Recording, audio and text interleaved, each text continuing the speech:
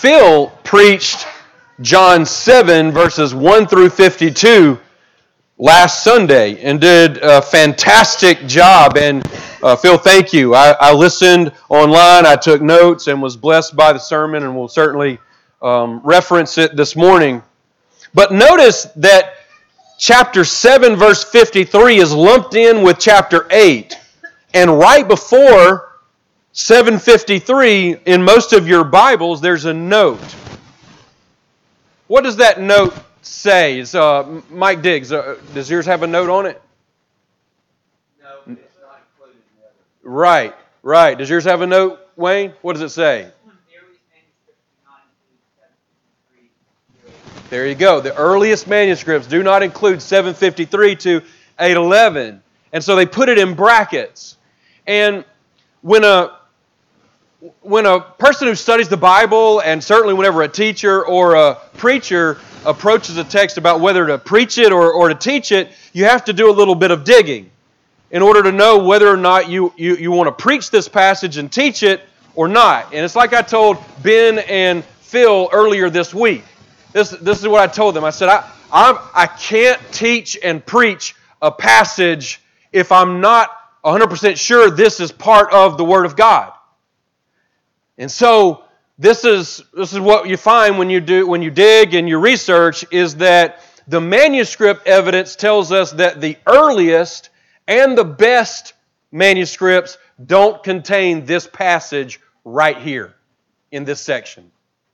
The second thing that you find is that the vocabulary and the style of writing in this section doesn't match the vocabulary and style of the writing in the Gospel of John that comes before it and comes after it.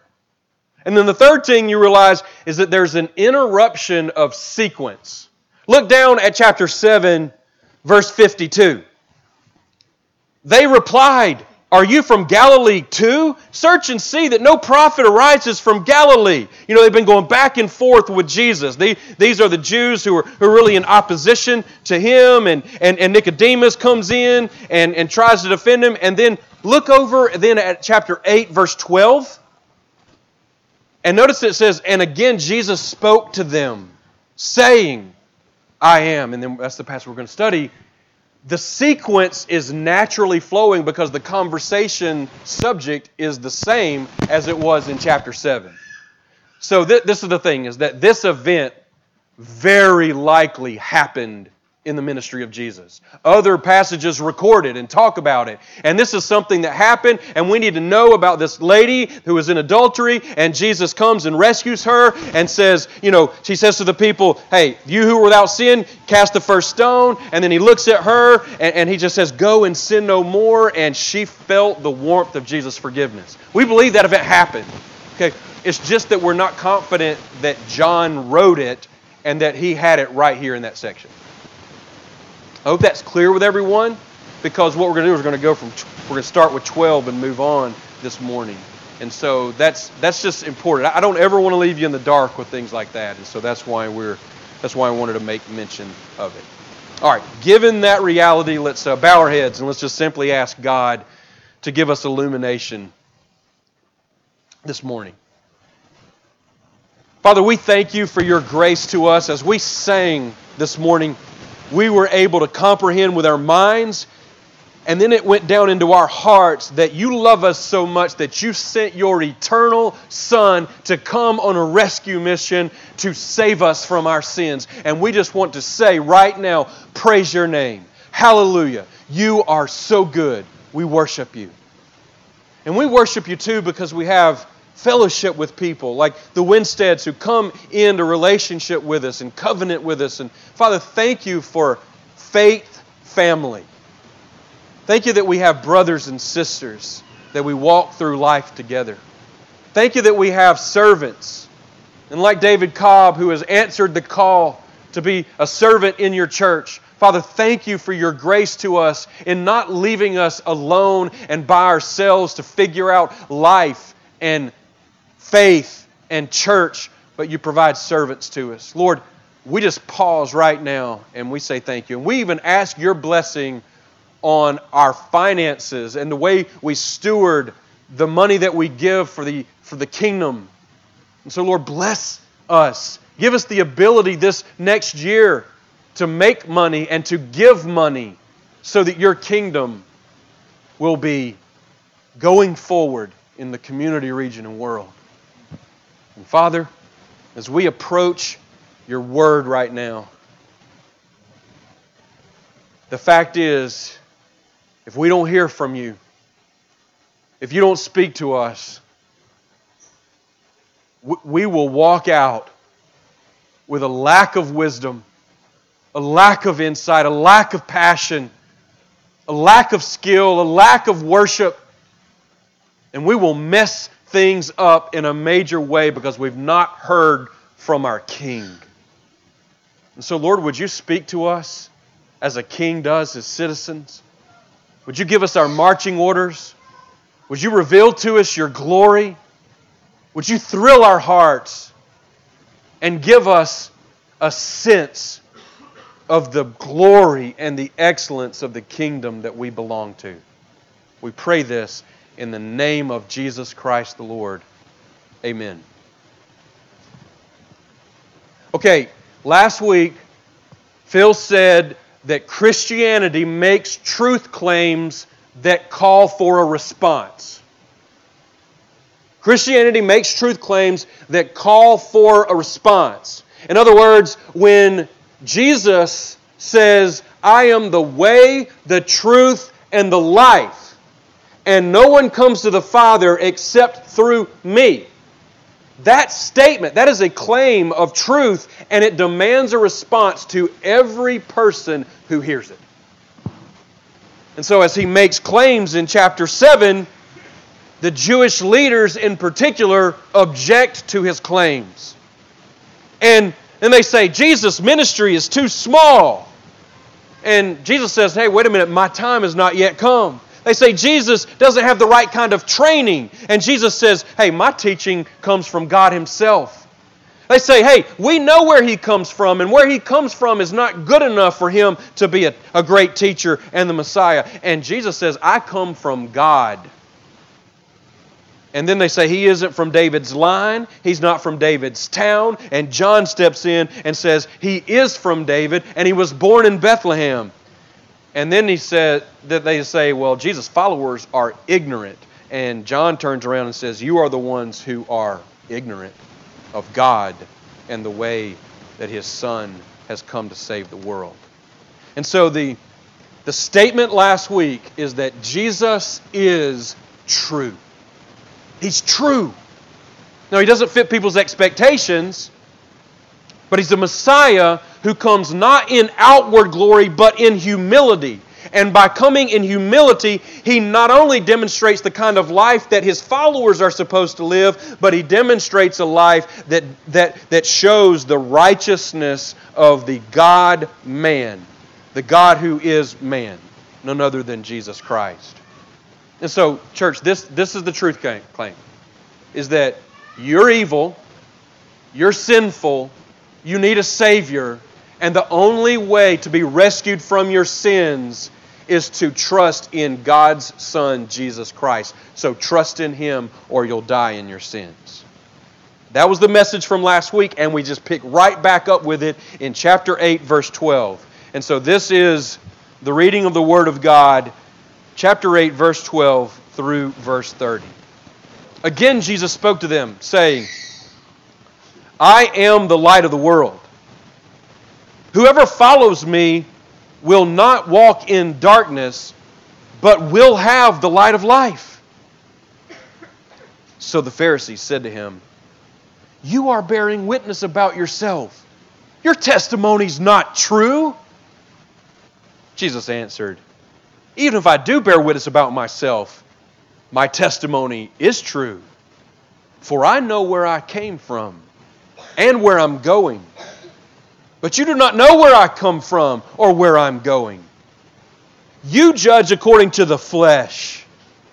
I judge no one. Yet even if I do judge, my judgment is true. For it is not I alone who judge, but I and the Father who sent me. In your law it's written that the testimony of two people is true. I'm the one who bears witness about myself, and the Father who sent me bears witness about me. They said to him, therefore, where is your Father? Jesus answered, you know neither me nor my Father. If you knew me, you would know my Father also. These words he spoke in the treasury as he taught in the temple. But no one arrested him. Why did no one arrest him? Because his hour had not yet come. So he said to them again, I'm going away, and you will seek me, and you'll die in your sin. Where I'm going, you cannot come. So the Jews said, will he kill himself? Since he says, where I'm going, you cannot come? He said to them, you are from below. I am from above. You are of this world. I am not of this world. I told you that you would die in your sins, for unless you believe that I am, you will die in your sins. So they said to him, who are you? Jesus said to them, just what I have been telling you from the beginning. I have much to say about you and much to judge, but he who sent me is true. And I declare to the world what I have heard from him. They did not understand what he had been speaking to them about the Father. So Jesus said to them, when you have lifted up the Son of Man, then you will know that I am He, and that I do nothing on my own authority, but speak just as the Father taught me. And He who sent me is with me. He has not left me alone, for I always do the things that are pleasing to Him. As He was saying these things, many believed in Him. As you're looking down at the text, I think the simplest way to see the progression is His declaration, His defense, and His disclosure. His declaration, His defense, and His disclosure. We see His declaration in verse 12. We see His defense in verses 13 through 27. And then we see His disclosure in 28 through 30. That's just a structural way to understand this interaction that Jesus has with His disciples. And what I want us to look at very closely is His declaration this morning, because then everything that follows after His declaration we will understand, and we will understand the gravity of it, the weight of it, and even the beauty of it. And so, look at the declaration in verse 12, church. He spoke to him and He said, I am the light of the world. Whoever follows me will not walk in darkness, but will have the light of life. Now we should stop here. Take your eyes and look down at the passage. We need to meditate on the beautiful and glorious reality of that fact that Jesus is the light of the world. Now, for fear that I would be a little embarrassed, I'm not going to ask you what I told you guys 2 weeks ago when I preached Matthew chapter 5, when Jesus actually told His followers, you're the light of the world. All right? Because I wouldn't expect you to hold me accountable to something that you told me 2 weeks ago. But this is what we said during that time. We said that light does two things. That it reveals and it rescues. It reveals and it rescues. Light comes into darkness and it reveals reality. It reveals what's there. It reveals truth. And then we said it rescues from the chaos and the confusion that darkness brings in. And so when Jesus says, I'm the light of the world, I want you to know it is a loaded statement. It is a loaded declaration. Because the Old Testament is full of statements about God, Yahweh, being light. David in Psalm 27 says that the Lord is my light and my salvation. And by that, David is saying, He's my rescuer. He reveals not only truth to me, but He rescues me from the error of my ways. And as we walk through all of the Old Testament, we see that the Lord, the great God of heaven and earth, is the one who brings light. He's the source of light, the giver of light. And Jesus now steps in and He says, I am I am the light of the world. But in its most basic sense, He's saying, I am the one who reveals the truth about God, about life, about salvation to people. And I am the one who rescues people who walk in darkness out of their darkness and the chaos of it so that they can walk in the light and the truth and the blessing and the joy of having a relationship with God. Now, if you look back down at the text, what does He say? He says, whoever follows me will not walk in darkness, but will have the light of life. Jesus comes to us and He shines the light of heaven. And church, when we see Him, we are looking at the face of God. When we hear Him, we are listening to the voice of God. When we watch Him in the pages of Scripture, we are observing the actions of God. And when we examine Him, we are beholding the beauty of God. Christ Jesus reveals the love of God, the holiness of God, the wisdom of God, the plan of God, and yes, I should say the glory of God. And He rescues us from the depravity of our fallen condition and the folly of our human wisdom. And we have been through 7 chapters of beholding Jesus as the light of the world. And I will tell you, John the Baptist gave witness that Jesus is the light. The 12 disciples would give witness that Jesus is the light. If you were to ask the Samaritan woman if Jesus was the light of the world, I would guarantee you she would say yes. Those Samaritan citizens who experienced salvation through her witness of Jesus would say, He is the light of the world. The royal official whose son was rescued by Jesus' power would say, He is the light of the world. There are many witnesses to the fact that Jesus is the light. But church, I want to give personal witness this morning. I want to give personal witness that Jesus is my light. And when I give witness that Jesus is my light, I want you to think about how Jesus is your light. I'm going to give you an opportunity to give witness this morning. So as you listen to my meditation, you might want to think also about how Jesus has ministered to you. So would you indulge me right now? I've written down some things about how Jesus has been my light. And I want you to know it because I want to give witness to the power of the revealing and rescuing light of Christ. I once believed that I was a good person who deserved good things. But Christ revealed to me that I am a sinner, rotten at my core. He rescued me from the delusion of personal goodness, and He brought me to a place of trusting in Him and not in myself. He rescued me, church, from the heavy weight of self-reliance and the eternal punishment of self-delusion.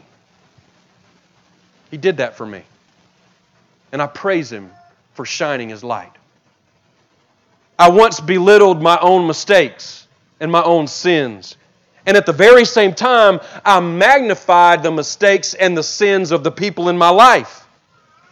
But Christ revealed to me the hypocrisy and the self-deception of that kind of life, and He rescued me to a life of self-examination and a pursuit of humility. I hope you understand what that means. I no longer have to go through life trying to pick out what's wrong with everybody else. I can go through life and let God search my heart and show me where I need to grow and have joy in the growth that Jesus gives. I once compared myself with my peers and measured my righteousness by what I saw in them. But Christ revealed to me that it's not their righteousness I'd be measured by, but His. He rescued me from horizontal comparisons, and He brought me to a place of beholding Him and His righteousness. He rescued me from myself. I once used my Christianity to accomplish worldly achievements that I really craved in worship. I hope you understand what I mean by that. I used my Christianity to leverage myself to accomplish the things I was really passionate about. But Christ came to me and He revealed my idolatry for what it was, and He rescued me from the emptiness of earthly glory and brought me to a place where I could be fully satisfied in Him. I once saw myself as the center of my world and that everything existed for me and that everything should revolve around me. But God graciously revealed to me Jesus Christ and that He is the center of the world and that I would find my greatest joy when I surrender my centrality and embrace His. I once believed the basic facts of the gospel. And get this, I was emotionally unmoved by them. I was unaffected by the love of God in Christ. Oh, I gave intellectual assent to Christ.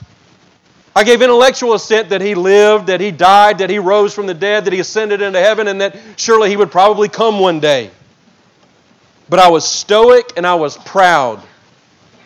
And Christ came to me and He revealed to me the arrogance of my mere intellectual assent and the danger of my stoicism, and He rescued me. Get this, church. He rescued me to a desperate faith in Him.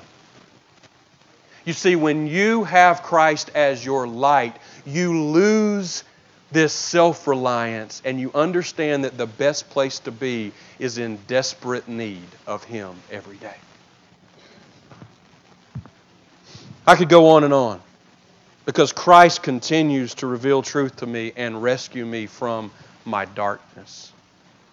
And I just think the end of the year, celebration of the incarnation, our great Savior, I just want to give any brother or sister who wants to testify to Christ as the light of the world the opportunity to do that. So, Andrew, if you'll go ahead, or Lauren, get the microphone. If you would like to give testimony that Christ is your light and that He has revealed and rescued you, go ahead and just slip your hand up and just give a testimony. Susan up here at the front.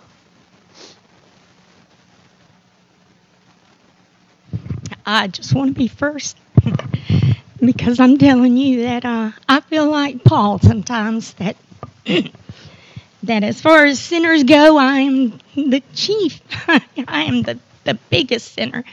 And I just want to tell you real quickly, without going into detail, about a night when my marriage, my life, everything was hanging by a thread. And I mean by a thread. In fact, we were within 24 hours of signing our divorce papers. And this night was terrible. It even involved a suicide attempt. I mean, just you name it. It was as dark could get.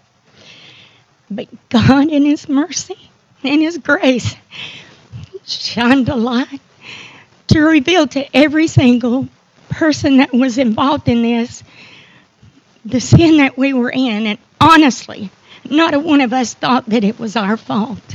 We all were blaming each other. And, God just brought, but at the same time, He showed us a way out. And God healed our marriage in a way that we don't even have a scar.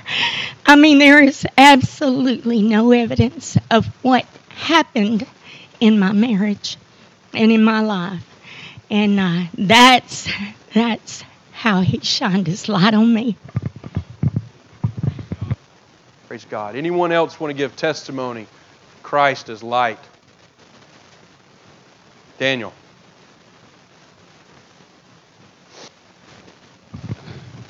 A lot of you know my story. When I was younger, I was really agnostic, and like what you're talking about, just really uncaring about God and caring about the gospel. And then I got saved at 19. But when I was younger, I hung out with a lot of people that were atheists and a lot of agnostics and just a lot of darkness. And then I got saved, and I was also really argumentative when I was younger. I know it's a shocker to a lot of you people. Yeah. Shh. So I was talking to my mom the other day, and this is not a commercial for BTS, but I'm in the apologetics program there, and I was talking to my mom. I was like, I know you hated it so much when I was younger, and just in all this darkness, I was always arguing, and I always had to be right, and so now I'm in this position where I still get to go to these dark places and get to go to these dark people, but as a light, not as part of the darkness, and I get to argue not because I'm right, but because He is right. Great testimony. We could get maybe one or two more if anyone wants to get a testimony this morning.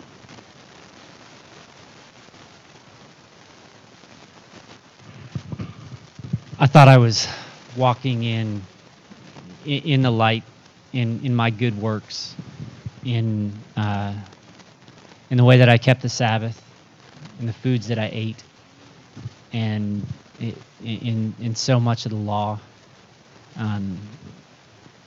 And I'm just so thankful that He did it all, that He paid it all, that it's no longer, I no longer walk in my own good works, but the good works that He laid out before me to walk in. I'll share briefly that when I was in high school and early college, I struggled and fell frequently into sexual sin, secret sexual sin, and it was not a sin that I, at least on the surface, loved or wanted, but instead, for years, I read every book I could read. I confessed to multiple people. I sought help, sought accountability, and the whole time I was just in darkness. It seems like nothing I did, every effort I could make, could not free me from sin. And one day, apart from any book, apart from any counselor, apart from any pastor, with my Bible open, Exodus 34, God showed me the glory of Christ in a way that I had never comprehended before. And it was a dramatic turning point in my life. And it didn't come from anyone else but from Christ. He shone light in a way that no one else could and rescued me in a definitive way from that. And so He revealed the selfishness of even my repentance, and then revealed the glory of the cross and rescued me from that sin. Praise God. Praise God. And that's what Christ means when He says, I'm the light of the world. He says, I'm going to come in and I'm going to powerfully and supernaturally change your life. It's not anything that you can do. It's not any law you can keep. It's not any argument you can win. It's not an intellectual deduction that you can make and everything, A plus B equals C, and there you go, you've got spiritual life. He says, you follow me. You listen to me. You walk where I tell you to walk. You give what I tell you to give. And that's the thing, church, is that we want to put structures and limitations and aspects to what it means to walk with God. Jesus talked to a man one time. And he says, what must I do to have eternal life? And he says, well, you need to honor your parents and don't steal and don't kill and don't do all the things that you shouldn't do. And the guy says, well, I've done all that stuff. And Jesus says, well, then go and sell everything that you have and give it to the poor. And the man walked away sorrowful. Why? Because he was unwilling to follow the light that Jesus was shining on him. We don't make the rules. We don't make the parameters. Jesus sets them, and He says, because I'm the light of the world, follow me wherever I tell you to go and however I tell you to walk.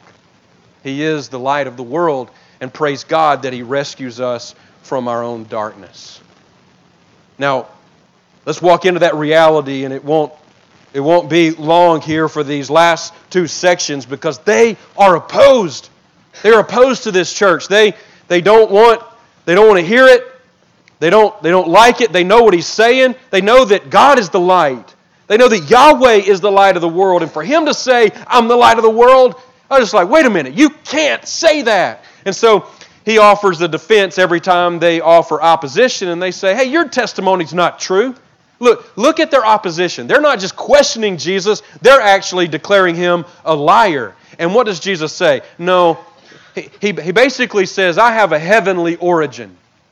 Notice in verse 14, he says, I know where I came from and where I'm going. You don't know where I came from. Jesus is saying, I came from heaven. I came from eternal glory, the right hand of the Father. I'm the creator and sustainer of everything that exists. I know where I came from. I have a heavenly origin. And then he defends himself. Look down, he says, you judge according to the flesh. I judge no one. Now, I think we can supply one or two different words there when he says, I judge no one. By that, he's saying, I judge no one like you judge people. You judge according to the flesh. I don't judge according to the flesh. I judge according to the Spirit. I judge as God. Or he's saying, I judge not yet. Because notice what he just says. He says right after that, even if I do judge, my judgment is true. We have all over this gospel that Jesus is in fact the judge and that he will judge all people who reject him. And so we know that he's judging, and he's saying, I have a heavenly origin and I have an exalted position. I am the judge. And then notice he does have a witness in verse 17. He says, in your law it's written that the testimony of two people is true. The Father who sent me bears witness about me.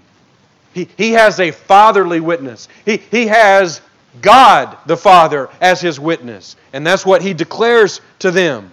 And they don't know what he's talking about. And they say, so where is your Father? And he's saying, you don't know my Father. You don't know me. Because if you knew me, you would know my Father. If you knew my Father, you would know me. Because we are one. I do my Father's will. My Father sent me. Now they're in their minds are thinking, his father. We don't even know where he comes from. We don't even know who his dad is. And he's talking, of course, of God the Father, his eternal Father. Now look at verse 20. What is ironic? And I don't know if John supplies the location here for the irony, but let's just notice it. He spoke these words in the treasury as he taught in the temple. The treasury was a place in the temple where there were 13 different receptacles in this area, and each receptacle was in the shape of a trumpet. And people would go and give their gifts, their financial offerings in one of those trumpets.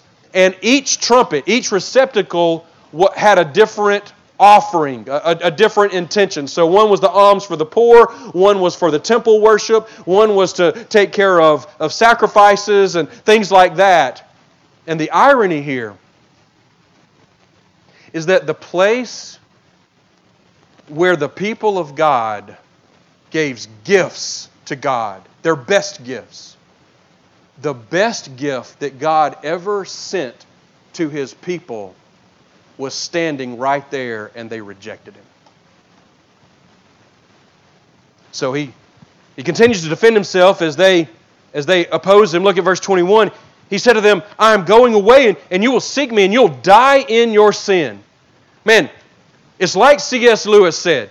C.S. Lewis said, let's have no business about Jesus being merely a good teacher. He is way more than merely a good teacher. He's either a liar, he's either a lunatic on the level of a poached egg, or he is the Lord of the universe, but get away with this business that he is just a teacher and did some good things that we might could follow him. He says, you will die in your sins. Where I'm going, you cannot come. Notice they get so sarcastic. Will he kill himself? Now the Jews hated suicide. They believed that those who committed suicide, they were reserved the darkest and the blackest of sufferings if you committed suicide. And they're saying, oh, is he going to kill himself? Because he's saying, wherever he goes, we can't come there. And that's when he says, listen, you guys got major problems. He says the first problem you got is you are self-righteous. I'm bringing truth to you. I'm revealing truth to you. I'm trying to rescue you from your sins, and you're mocking me. You're making fun of me. And then he says, you're not only self-righteous, you are worldly. Look at verse 23. You're from below. I'm from above. You're from this world. I am not of this world. I told you that you would die in your sins. Now what's interesting, and Wayne, with your testimony, you would have never said that you were worldly when you were keeping all the rules and regulations, right? Wayne, I don't want to burst your self-righteous bubble, but these guys were more self-righteous than you were. They were more religious than you were. And Jesus tells them that they are worldly. They're worldly. What were they doing? Were they doing a bunch of entertainment stuff behind people's back and going around and drinking and carousing and all of this? No. They were worldly because they were using the means of this world to attain reconciliation with God and God's favor. And Jesus is saying that has no merit in the economy of God. You're worldly, and you're going to die in your sins if you don't believe in me. And then look down. He says, unless you believe that I am He, you will die in your sins. Not only are they worldly, not only they're self-righteous, but they are unbelieving.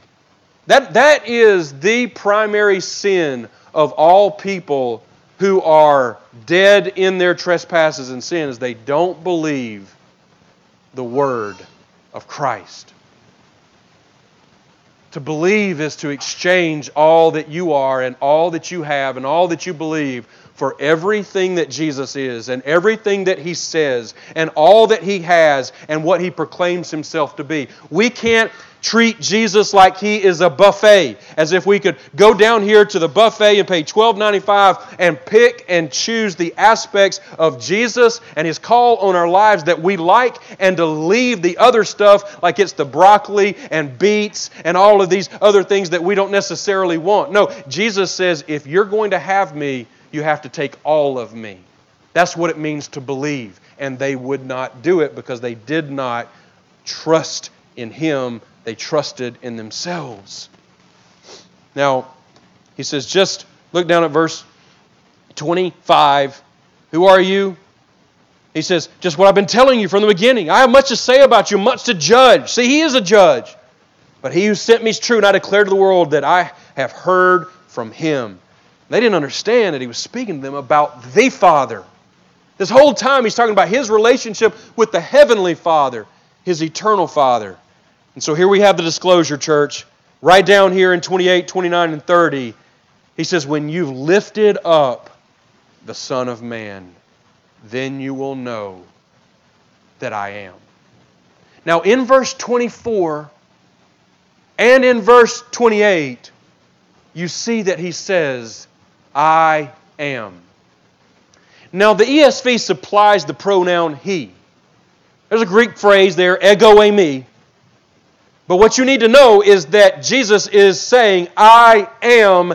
And when He's saying, I am, He is declaring Himself to be the Lord of the Old Testament, who revealed Himself first to Moses in Exodus chapter 3, when the burning bush, Moses has to take off his feet because the ground is holy. And the Lord calls Moses to lead the people out of Egypt, and Moses is nervous and scared, and he doesn't know what to do. And he says, if I go back to my people, I've got to tell them something. I've got to tell them who it is that sent me. Who shall I tell them that sent me? And the Lord says, tell them, I am sent you. I am who I am. The one who is eternally existent and eternally present. I always am, and I'm always here. And Jesus comes into the Jews' sanctimonious worship, and He declares Himself to be the God who revealed Himself to Moses, and the God who led the people out of Egypt, and the God who made promises to the people when they were dispersed in Babylon and dispersed in Persia, who made promises that I will keep my covenant to my people, for I am the Lord of heaven and earth. And Jesus says, that's who I am. I'm disclosing myself to you right now, and you will know when I am hoisted up on that cross as I am bearing the sins of sinners like you, that I will demonstrate my glory. That when I bear those sins and die and am buried in a tomb, on the third day I will rise from the dead and I will defeat all darkness, I will defeat all depravity, and I will take all those who follow after me with me, and I will rule heaven and earth from the Father's throne. Jesus declares that He's the light of the world. He defends that declaration, and then He discloses Himself to these people who will one day, many of them will reject Him. But in Acts chapter 2, we read about Peter preaching the death and burial and resurrection of Christ. And some of those people who mocked Him and ridiculed Him and called Him a liar were pierced to their heart. And they repented of their sins of disbelieving in this Lord. And they gave their lives to Jesus Christ and were baptized and spent the rest of their lives walking in the light of Jesus Christ as He revealed Himself to them and rescued them from their religiosity. Can you make that testimony? Can you say God is my light, that Christ is my light, that He reveals Himself to me and He's rescued me? Let me tell you something. I want to give you a warning. I want to give you a warning. If you have not given your life to Christ, if He's not your light, if the microphone was passed around to every single person in this building today, and when it came to you, you could not give a testimony that Christ is my light, that He has revealed Himself to me, and He's rescued me from darkness, He's my Savior. If you can't make that testimony, you will die in your sins. And you will pay for the sin of disbelieving the light of the world who rescues people from their darkness. Don't do that. Christ is coming today, and He's saying, give your life to me. Walk out of that darkness. Follow my light, and you will have the light of life that I have come to give all men. Bow in prayer with me.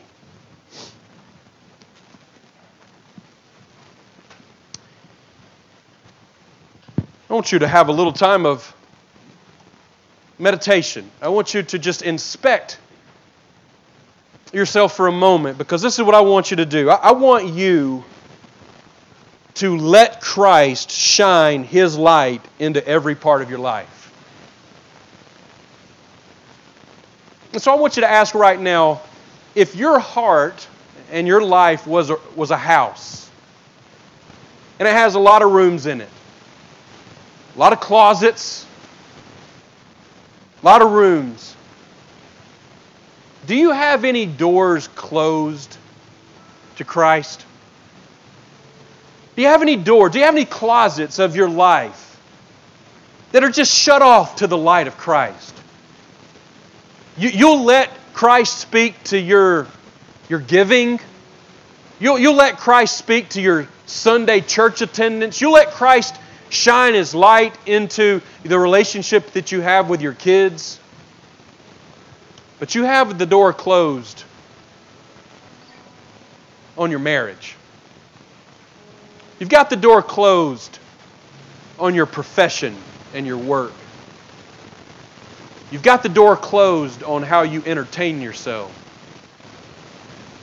And I just want you to know that as a believer in Christ who is the light, He's coming to you right now and He's saying, open the doors.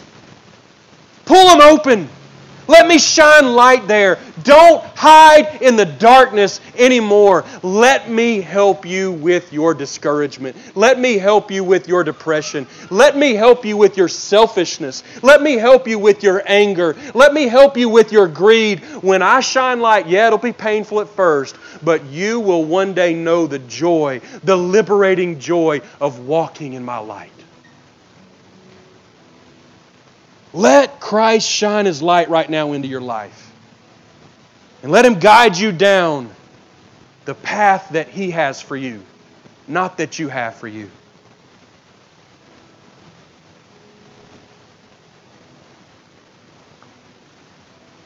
And right now, I want you to live with the awareness of judgment for those who walk in darkness. And I want you to think right now of someone that you love, someone that you are deeply committed to, who's walking in darkness. And I want you to know that they're going to die in their sins unless they embrace the light of the world. And I want to challenge you to tell that person how they can be rescued from their darkness.